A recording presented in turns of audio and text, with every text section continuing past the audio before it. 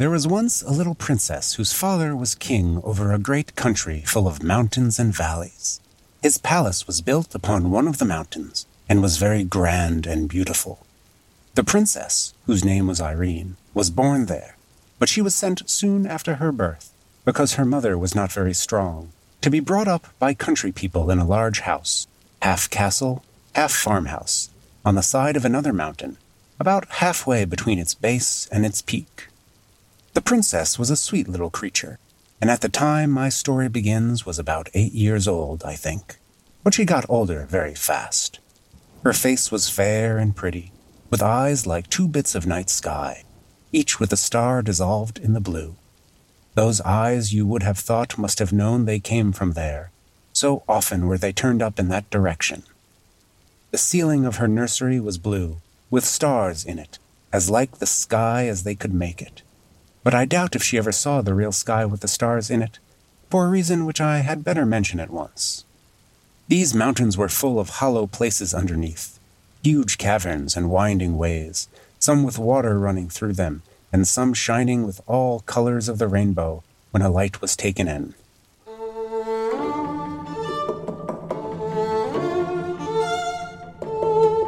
This is Dark and Stormy Nights, the podcast where we read the first page, and only the first page, of every novel ever written.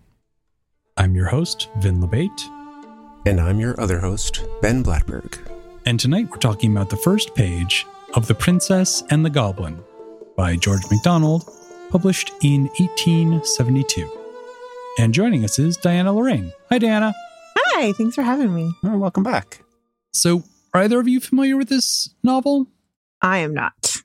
The name has come up in probably some lists of, pre-Tolkien fantasy. Yeah, this is something that I read when I was of an appropriate age, when I was in school. It might have been like one of those book day, with all the tables out and you root through kind of prizes. Mm-hmm. But I did not realize until recently how old it is. Yeah. I had always thought that this was 50s, 60s, 70s. And I was not aware that this predates Tolkien and Lewis Carroll and Narnia, all of that. Yeah. That's old. The author's name sounds familiar, but nope, haven't read it before. Or this author before. One thing that struck me about this book that we looked at today, sometimes we'll get an old book and the edition we get will be a new edition with a Kindle cover that does not really capture it. Sure. And I just want to take a moment to shout out, I think the name is John Bauer, with this original cover of a princess being escorted by some goblins. Yeah. Really, really, really calling back to some troll art from my youth. Mm-hmm. Yeah. Yeah, if you check the Google image search, you'll find that this book has a lot of great covers over the years. Mm-hmm. Again, as opposed to some other things we've covered that have had some real duds. True. Fair.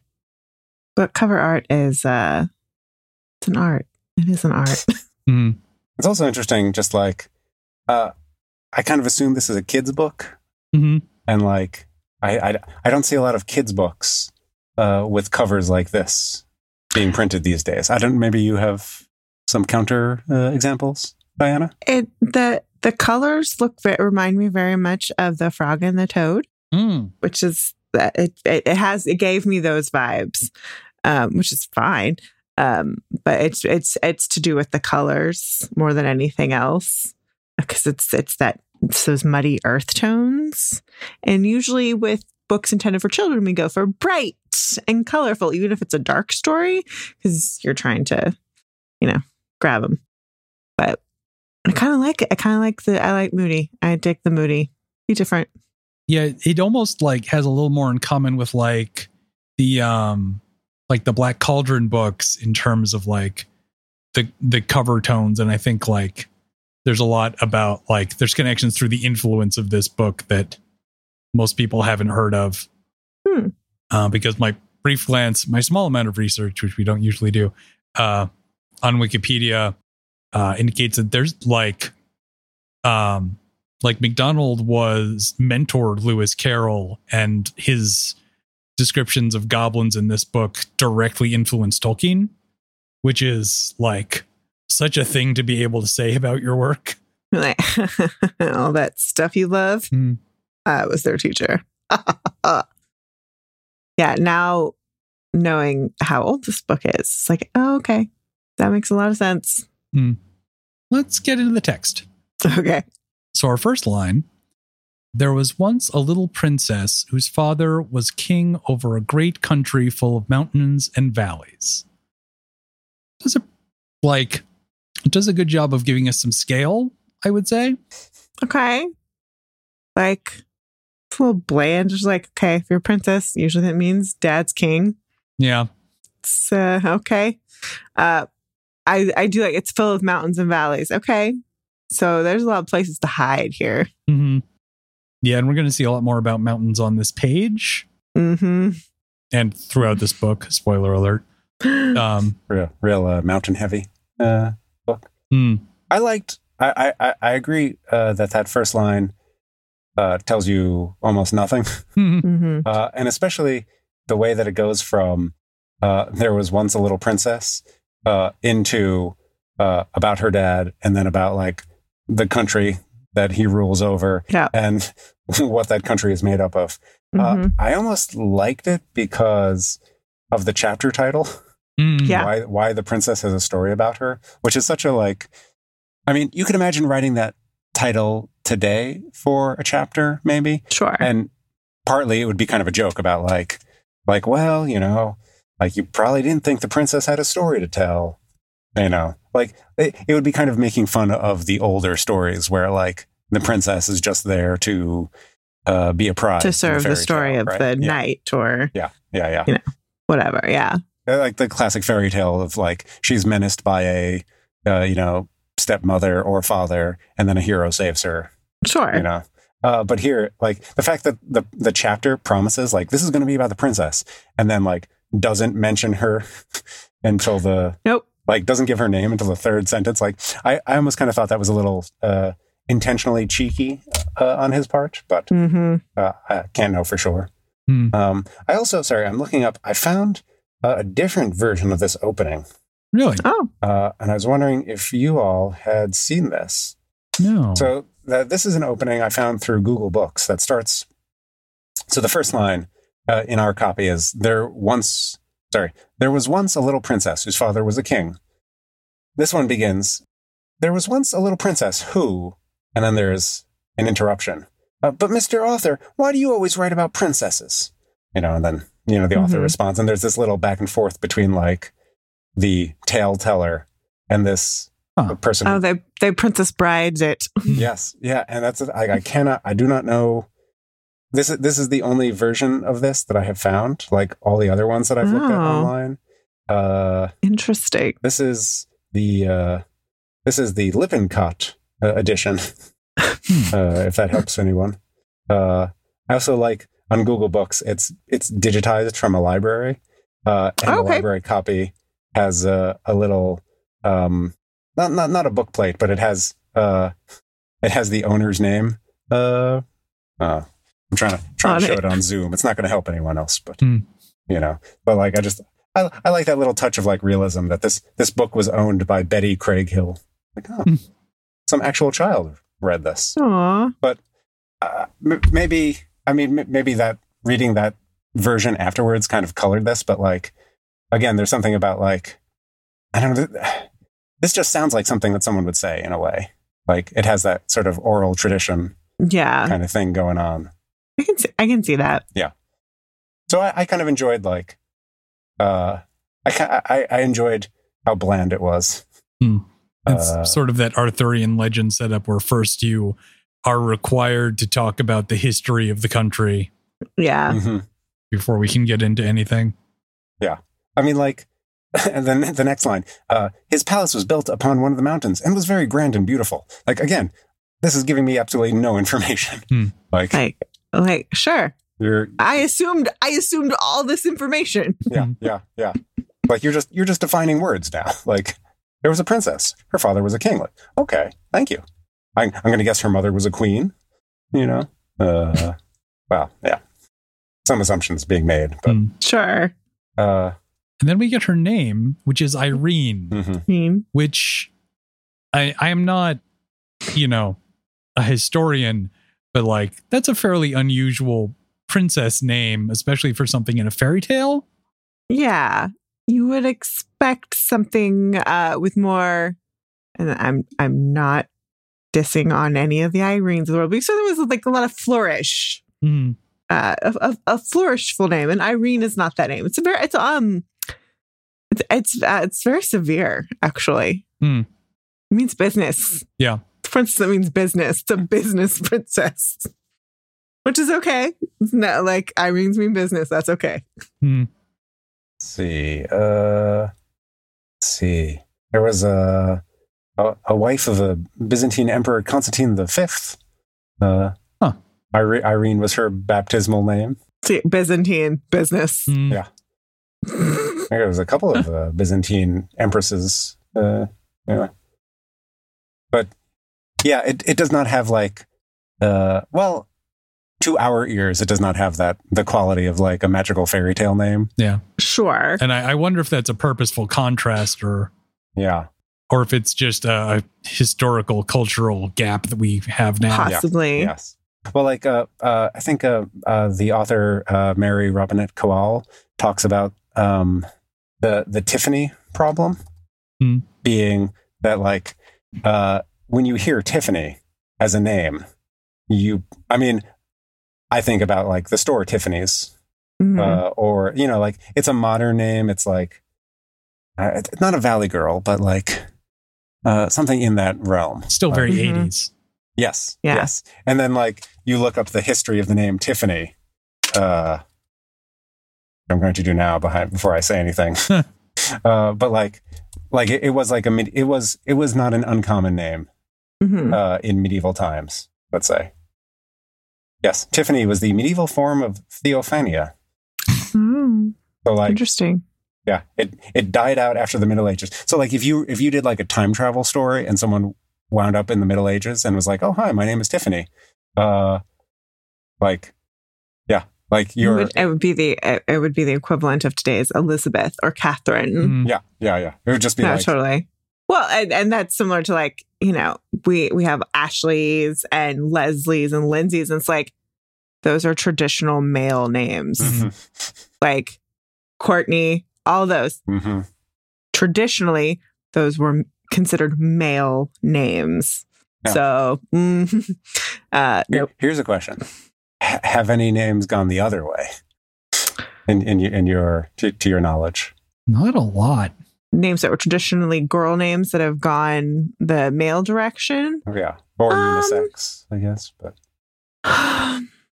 yeah, I feel like there are more Jamies, male Jamies.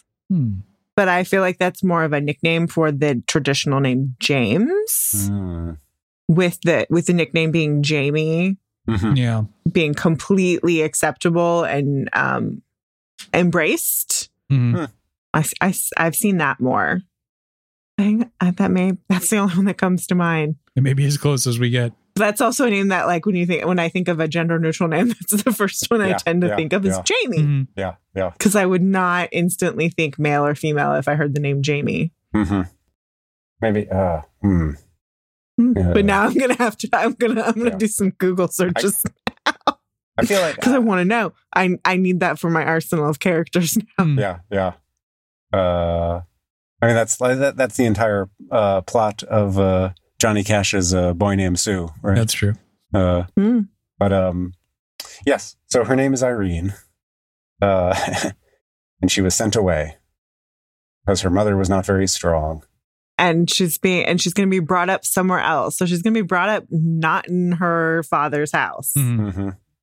Which, okay, that is a trope that we see a lot in our present day princess stories. Princess goes away. That's true.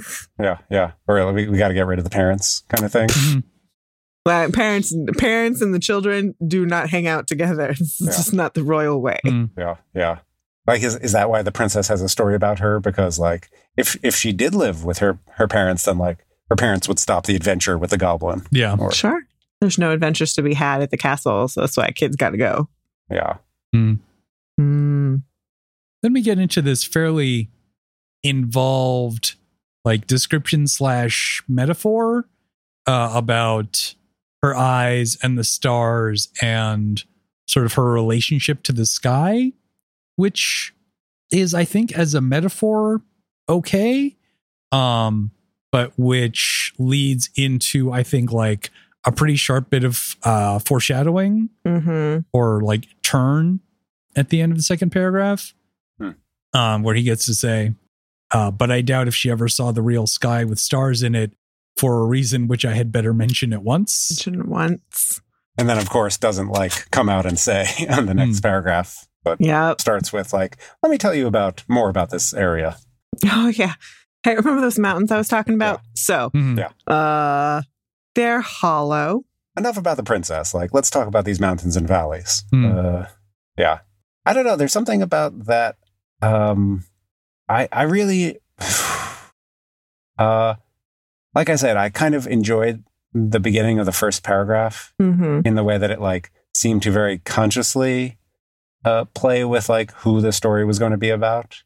Or at least like that's one way I read it. And then when I hit the second paragraph and it's like the description of her face was fair and pretty with eyes like two bits of night sky. I'm just like, okay, like the night sky thing is a little specific, but otherwise this is almost like telling me that her father was a king. Like, it's like, oh, are you saying your princess character is pretty? Like that's, you know, like, oh, her face was fair. Like, oh, thank you. Like, this is really. I'm just going to go on record. All books that I read, I assume the people in the book are attractive unless I am told otherwise. Yeah. Just like when I go to see a movie, like the joke I used to say to my mom was that movie looks bad, but there are attractive people in it, so we'll go see it. Like that's the point. Yeah. Unless I am told otherwise, I assume you are attractive. Yeah. Well, it's always funny, like in movies, then also when like you know, of course, like they hire someone very attractive, and like in movie, you're supposed to understand that they're unattractive. It's like, oh, it's, you know, this is just like it's just a convention. I understand. Like you have to be told that someone is unattractive. Sure, that's fair. But also, yeah, I mean, especially like for me, like, sorry, Ben, did you say this was what, 1872? Yes. Oh, that's like the first time I've actually successfully recalled the date. But there's like, I don't know, like someone being described with a fair face in 1872 is just like I get it. Yes, you're from England. Like this is how you want to present the world. I get it. Oh, I will say, I believe we're about to spend a whole lot of time with goblins. So there's I think a very intentional contrast that he's setting up. Sure. Like she's super pretty. Right. These goblins are the gobliniest troll looking goblins possible. They're gonna have like dark gray skin. And you know, and that maybe also could explain, you know, if the goblins are like underground creatures, as we might be led to believe by the hollow places underneath the mountains, then like that big chunk comparing her eyes to the night sky and talking about her connection to the sky, you know, could be fun foreshadowing for that. Oh, darn it. Again, our discussion has made me like this more. Okay, fine. I give in. I'll read it. I do want to go back, sorry, just for a moment to the end of the first paragraph. We're just jumping all over the place. The description of the house that she gets sent to, half castle, half farmhouse, halfway between the base and peak of the mountain. Like that to me feels like I mean, I almost want him to add like another half in there somewhere, just so that we understand, like, okay, this is like a liminal space. Like, this is like super fairy tale-ish. Yeah. You know? Being cared for by centaurs. Yeah. So, sure. Yeah, something like that would be. I mean, I guess also I kind of want the comedy version of this, where it's just like, it's just pushed a little too far. So I agree with you. Our discussion of this has made me like this more, because there's so many descriptions and so many commas that it's giving my dyslexia brain a headache. There's a lot. There's a lot of things. There's a lot of descriptions. And so I'm just like, I want the play version of this. Can I have the play version of this? Because I feel like we need, because there is a narrator. There's a narrator's voice in here, but I want them to be pulled out more, to be making commentary on what is going to happen. That's what I feel. That's the voice that I feel like we're discussing this in. And so I'm like, I want more of that, because it's making it very funny. Yeah. I was going to say one thing that so we were talking before. My child is too young. No, actually, I should. I have not started my child on certain books yet.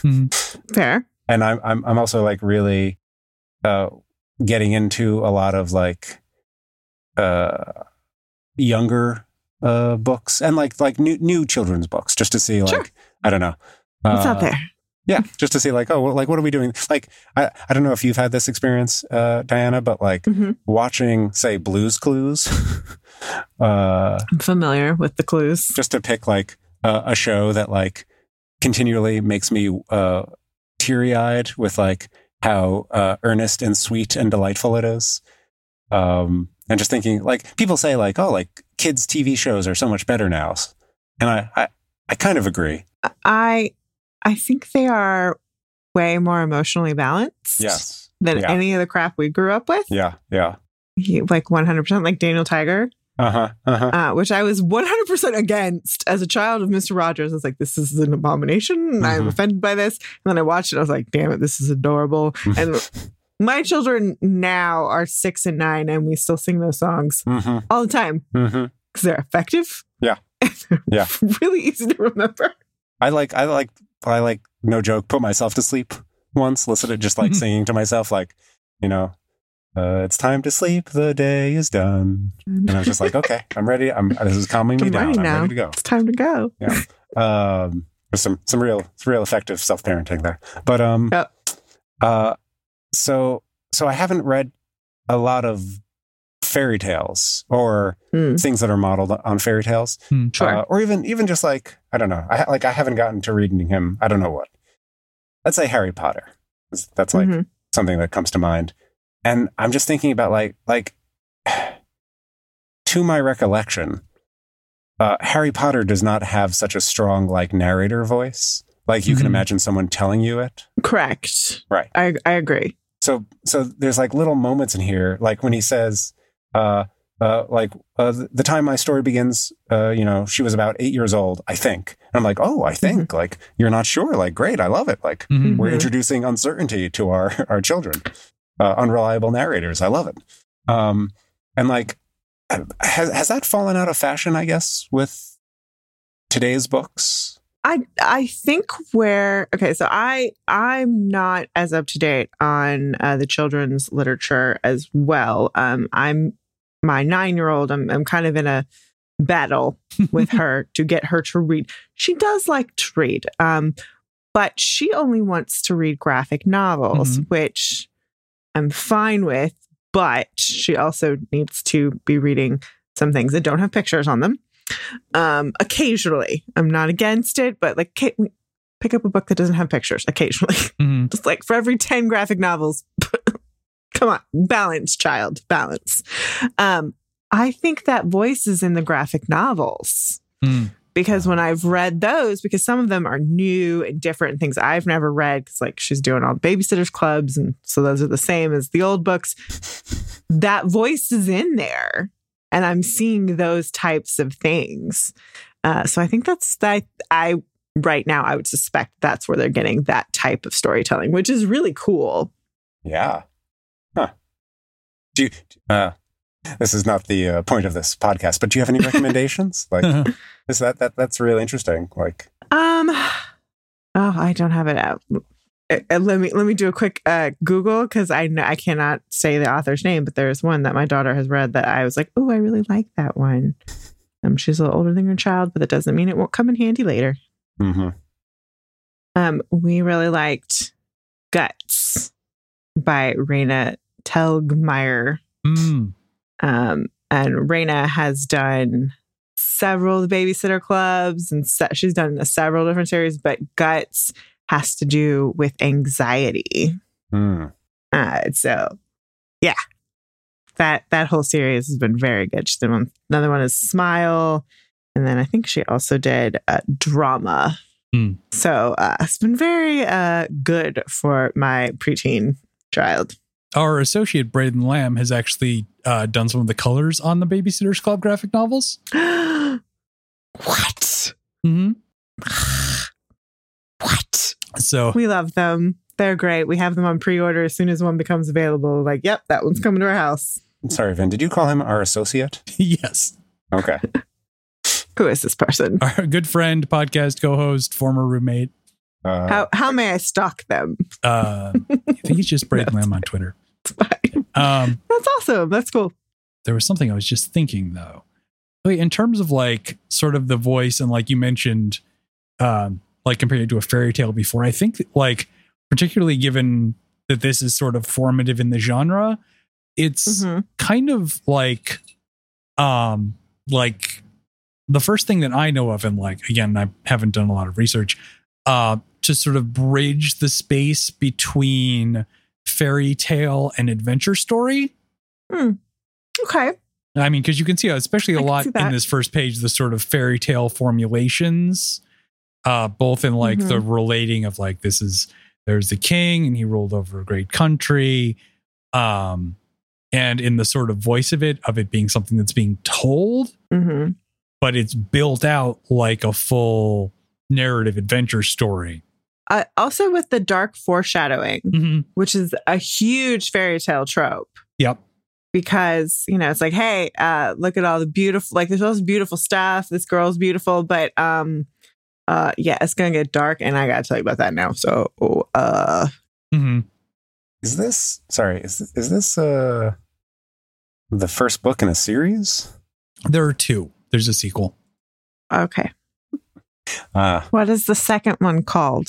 The Princess and Curdy. Curdy is the farmhand that she picks up on her adventures. It's like, who is this? Her boyfriend? That is a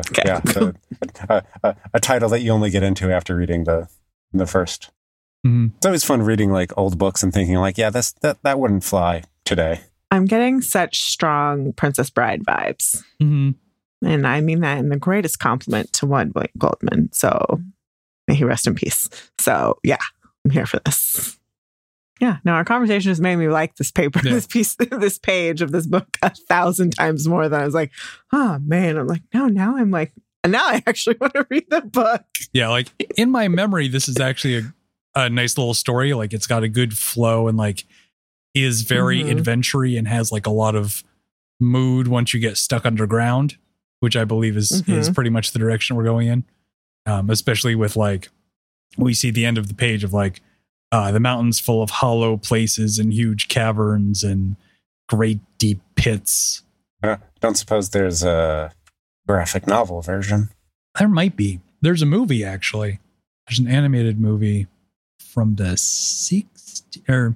There's a Fractured Fairy Tales, actually, from the 60s. Ooh. And then there's a 1992 British film. No, it was released first in Britain. It was a Hungary, Wales, Japan co-production created at Budapest's Panoia Film, Japan's NHK and S4C and Sarai Productions in Great Britain. Okay. So an international production. It's funny. I was just reading yesterday about the Svankmajer, Jan Svankmajer. I don't know if you've ever seen any of his animated works. They tend to be well, no, let me rephrase that. The ones I've seen have been like fairy tale based, but very upsetting. Like someone was just talking about the Alice in Wonderland, where like one of the animals, because he worked with a lot of stop motion, like he sometimes I would have just seen use that skeletons. Oh, the things. one was like, said the white rabbit. I was just imagining like, oh, maybe this would work out. Like if he did the goblins for this.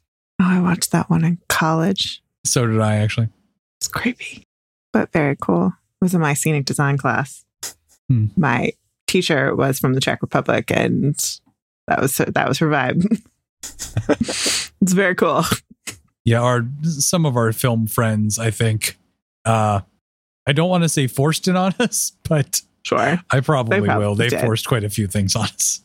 Sure, they were like, "You have to see this. This is amazing. This is the most genius filmmaking ever." And you're like, "What is wrong with you?" It was. They were generally more aware that they were forcing things on us. That's important. I remember there's this part in Huck Finn, I think, where they're going down the river and they Huck and Jim.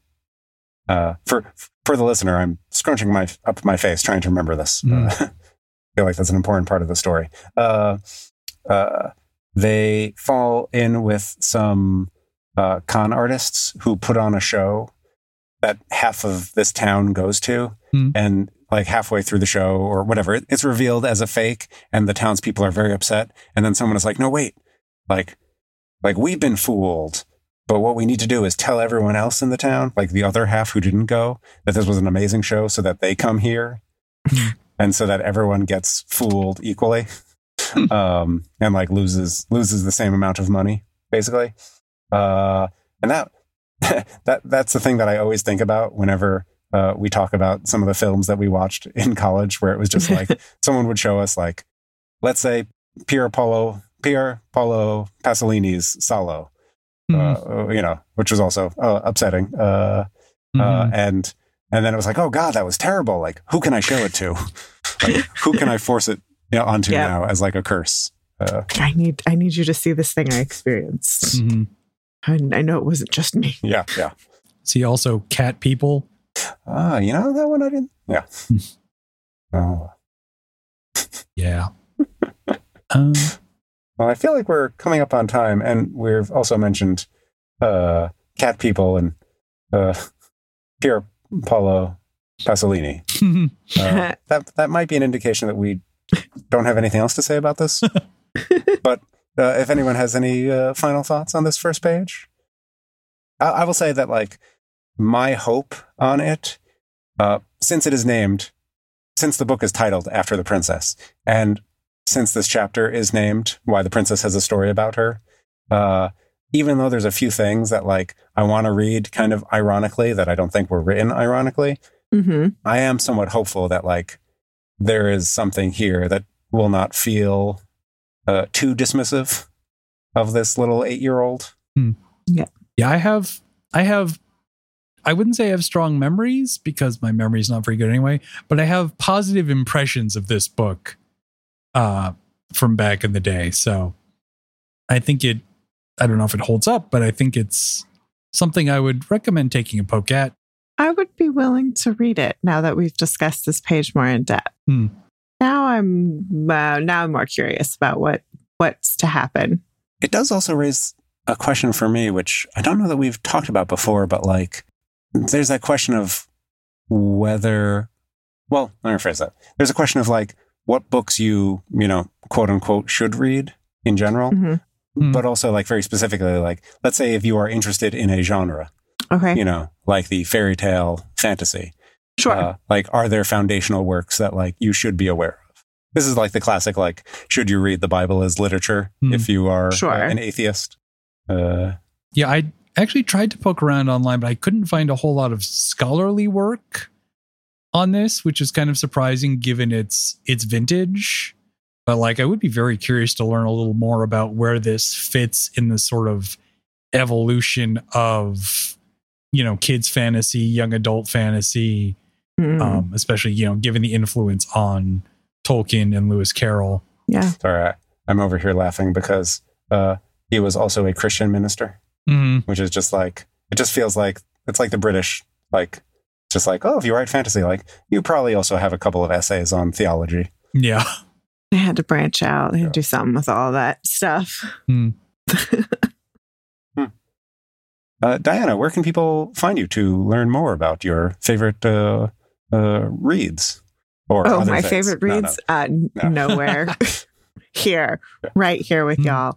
If you want to find out more about me, you can find me on Twitter at Modcaster, MAUDCASTER. If you want to find my other podcasts where I yappity yap, you can find Christmas Tide, Ohio, which is a Kids on Bikes actual play podcast set in the fictional Christmas themed town of Christmas Tide, Ohio. You can find me on Powered by the Players, which is a Powered by the Apocalypse actual play podcast, and Macintosh and Mod, where I talk about My Little Pony, Riverdale, and movies.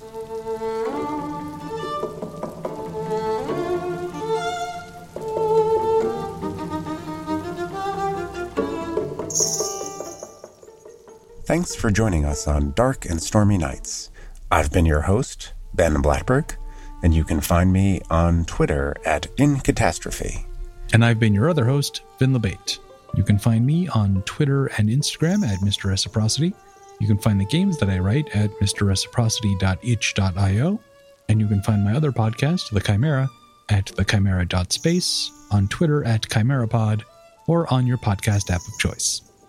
For show updates, follow Dark Knights Reads on Twitter or visit darkknightsreads.com. And we'll meet you back here next week.